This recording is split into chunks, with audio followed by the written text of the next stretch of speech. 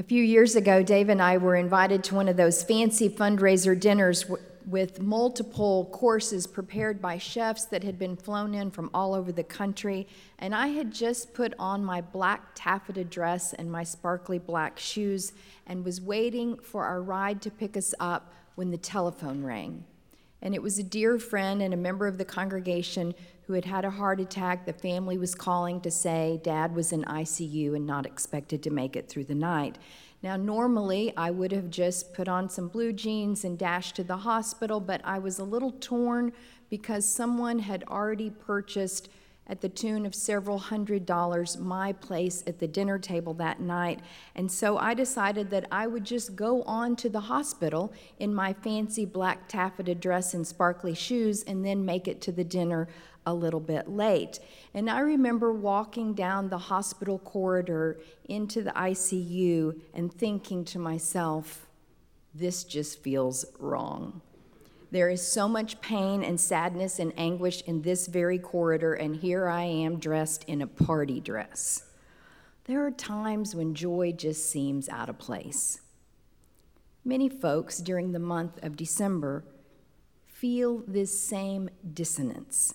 While the holiday carolers appear at the door singing fa la la la la, someone at the house just next door is meeting with the hospice nurse to decide if this is the moment to finally say goodbye to Dad.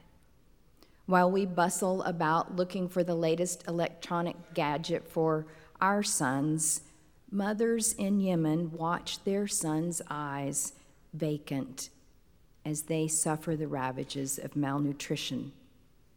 As a couple dedicates a 6-month-old baby here on these steps and just beams with joy, another couple sits there in the pews grieving a recent miscarriage. Today's lesson from the prophet Isaiah gives us a picture of this same cognitive dissonance. The book of Isaiah, one of the prophetic books of the Old Testament, is a very long book that spans the course of over 100 years of history for the people of Israel.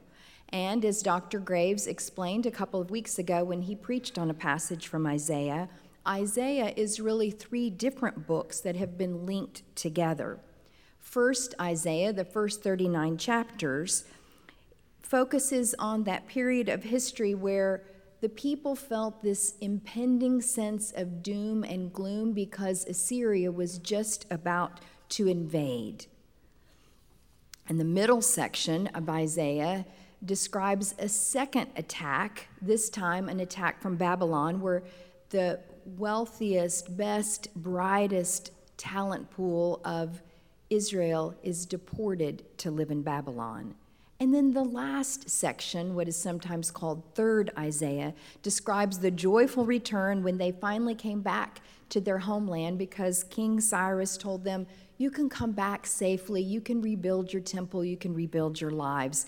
And they were so joyful about returning to this land, which they saw as their spiritual oasis.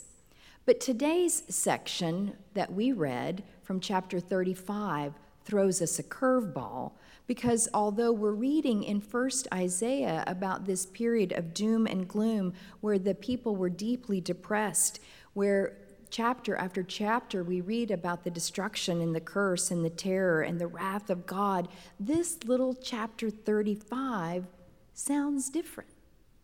It reads like a beautiful poem. It uses the word joy 4 times. It talks in many beautiful images about the hope and the promise and the blessing of God. And frankly, it doesn't fit. Some scholars don't know what to make of it, and they say, well, maybe this chapter is kind of a bridge to the next part of Isaiah, where God does eventually appear with joy and hope. And other scholars say, well, maybe it was an editing error. And what I picture is some scroll getting placed into the wrong jar and then placed into the wrong cave. And so it would be like you and I finding that new movie Frozen right next to the movie Apocalypse Now. It just doesn't fit. Recently, maybe a year or so ago, the Dalai Lama was having a significant birthday, and he invited Archbishop Desmond Tutu to come and visit him for a week. And so here you have two Nobel Peace Prize winners, one a Buddhist from Tibet and one a Christian from South Africa, and the two of them spend the week rehearsing the events of their lives, just talking informally together, and between the two of them they have encountered horrendous suffering, cancer, the loss of a child, being exiled from one's homeland, receiving death threats, being hated and despised by one's enemies. And yet, what emerged from this week-long visit between these two was a book called The Book of Joy. In sharing the stories of their lives, they wrote the Book of Joy. And both of them insist in the book that joy is so much more than happiness, that it's bigger than that joy is not dependent upon the external circumstances of our lives. And I don't know how that strikes you. It kind of sounds good on paper to me, but is it really true? I mean, surely it could be true if you were the Dalai Lama or the Archbishop Desmond Tutu, but is it really true for us? Most of us seek joy by seeking happiness. We want meaningful work and good, strong friendships and good, healthy relationships with our family members and some kind of measure of financial security and a way that we can give back of our time and our talent and our treasure. And so we seek joy by building a happy life. And we know that on most days, joy seems more at home at a dinner party than it does in an ICU unit where someone is saying goodbye to their father. But there are days that we wish we could be like the Dalai Lama or the Archbishop and find joy in the midst of suffering. There are days in each of our lives that we would never want to repeat, days of deep pain and sadness that we wish we never even had to think about again. And there are also days in our national identity that are seared into our muscle memory, and we know exactly where we were when we heard the news, like the day Kennedy was shot, or the day that the Challenger space shuttle went down, and of course, 9/11. The collective suffering of the nation was palpable. After 9/11, an audio tape was released, and on the tape, you can hear the voices of the firefighters who were working to save people in the South Tower of the World Trade Center. You can hear some of the firefighters talking in code, calmly doing their jobs. Some of those firefighters reached the 78th floor and entered the sky lobby where scores of people were trapped and had been waiting for an hour to be rescued. At 9:48, Chief Palmer, along with the fire marshal and a company of firefighters, entered the sky lobby and found some injured, some dead, but many waiting for rescue. Can you imagine the joy on their faces when the rescue squad arrived? A reporter writes of this moment.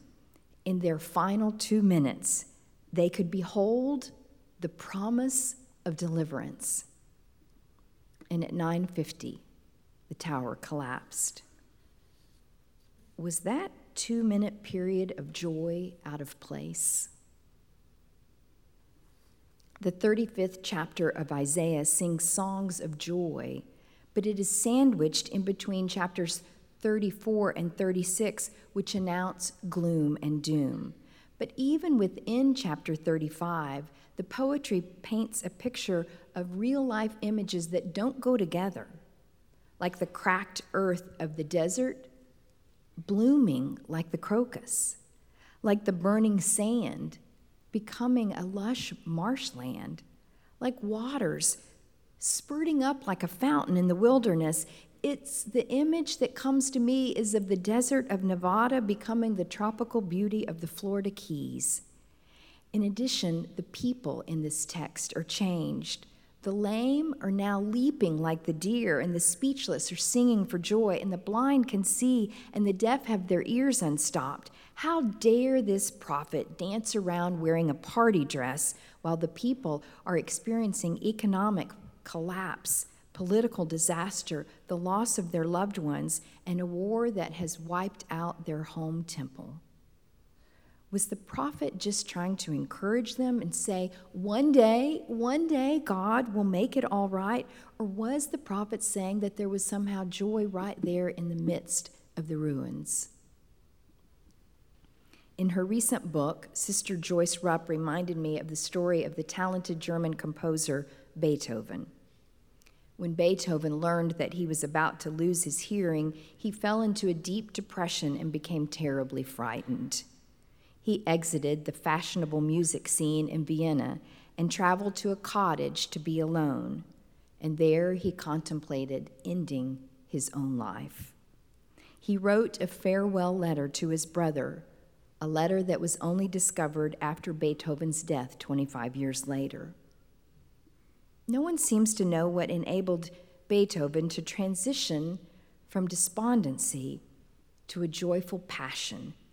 But after he left that cottage, he composed 100 pieces of music, and the last piece was the Ninth Symphony, affectionately called Ode to Joy.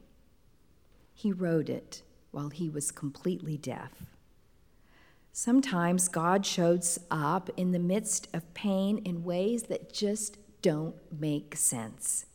Against all human logic, joy erupts at our lowest moments in life, and none of us would seek suffering as a path to joy. We know that it is character building, but we would rather do with a little less character and avoid all that suffering. But life inevitably takes us to places where joy seems out of place. How then are we to find joy in the midst of suffering? The prophet Isaiah says, "Say to those who are of a fearful heart," but a better translation of fearful heart is a racing heart. When our hearts are racing, sometimes we just don't know if God will ever come. Even if our lives are happy-go-lucky, hunky-dory, we still do not always sense that God is present to us. Another translation for the word fearful heart is a hurried heart. And sometimes we're just hurrying and racing through life. Maybe we're going from wonderful event to wonderful event, but in the midst of all that hurrying, we don't sense the divine presence of God within our ordinary days. We are not so much suffering as we are just too busy and too bored to experience the wonder of God's inbreaking presence. Recently, I listened to a religious podcast that talked about the meaning of Advent, and there was a guest speaker on this podcast, and she said something I had never heard anybody say before about Advent. She said that oftentimes in Advent, we think about the first coming of Christ. We look back to Jesus born in the manger, and sometimes during Advent, someone talks about the second coming of Christ, the day when God will come and make it all right. And it seems like that's what we talk about during Advent, but she said, what about the third coming of Christ, when God comes among us and into our hearts and lives now? Why aren't we talking about that, she said. Now, Isaiah uses a strange word in this poem. It is a word that tripped me up every time I read the passage over the last several weeks. It is the word highway. It says that there will be a highway in the desert. And I was just in Israel for 10 days, and I think we were only on a highway once. They don't have many highways there. And we all know that in the time of Jesus and in the time of Isaiah, there were no highways, not in the way we think of a highway. So what is meant by the word highway? In the Bible, when the word highway is used, it is a royal highway. It is the road that God travels. And in this passage, we are told that there will be a holy highway, a highway built for us to travel, which means that you and I will be on that road with God, that God will come and be with us on the road no matter what, even in the midst of suffering.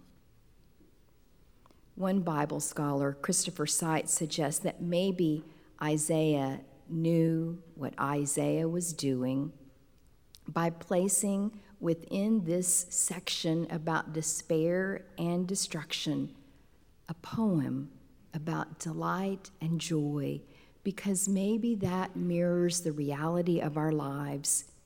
Isaiah encases the story of joy within the story of despair, because many of us live in exactly that place.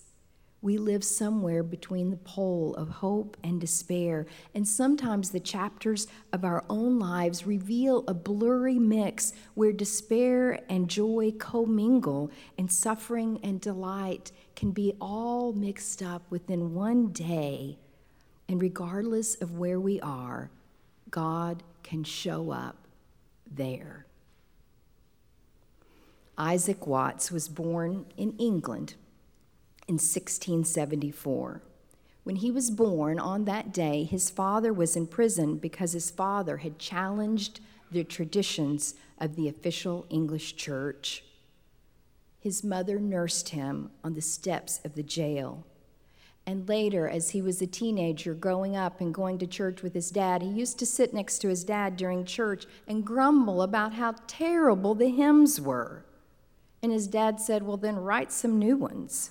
And he did. He wrote 750 hymns. Some of them were so modern and offensive at the time that they called them Watts whims. But many of them have become so beloved for generations that they still fill the pages of our hymnal today. And one of the most famous is Joy to the World, written 300 years ago this year. It is one of the most beloved. It was sung by Andrew Williams and Bing Crosby, but also by Ella Fitzgerald and Johnny Cash. And you know, it's such a great Christmas hymn, but it doesn't talk about shepherds and angels or any wise ones kneeling at the feet of Jesus. It isn't even based on the Christmas story. It is based on Psalm 98, a psalm of joy. And when you look at the life of Isaac Watt, you have to wonder where he got the inspiration to write a hymn that was all about joy. Because Isaac Watts was 5 foot tall, frail, and sickly. He fell in love and proposed to a young lady, and she turned him down because even though she loved him, she found him terribly unattractive. He was offered a full scholarship to Oxford, but his father made him turn it down so that he could study at a school that was more progressive in its thinking about God. He served a significant church in London, but a year into that pastorate, he began suffering from a serious psychiatric disorder which caused him to have to resign from his pastorate. When we look at his life, we can certainly understand why he wrote that hymn called "When I Survey the Wondrous Cross." But what do you suppose made him want to write a hymn about joy?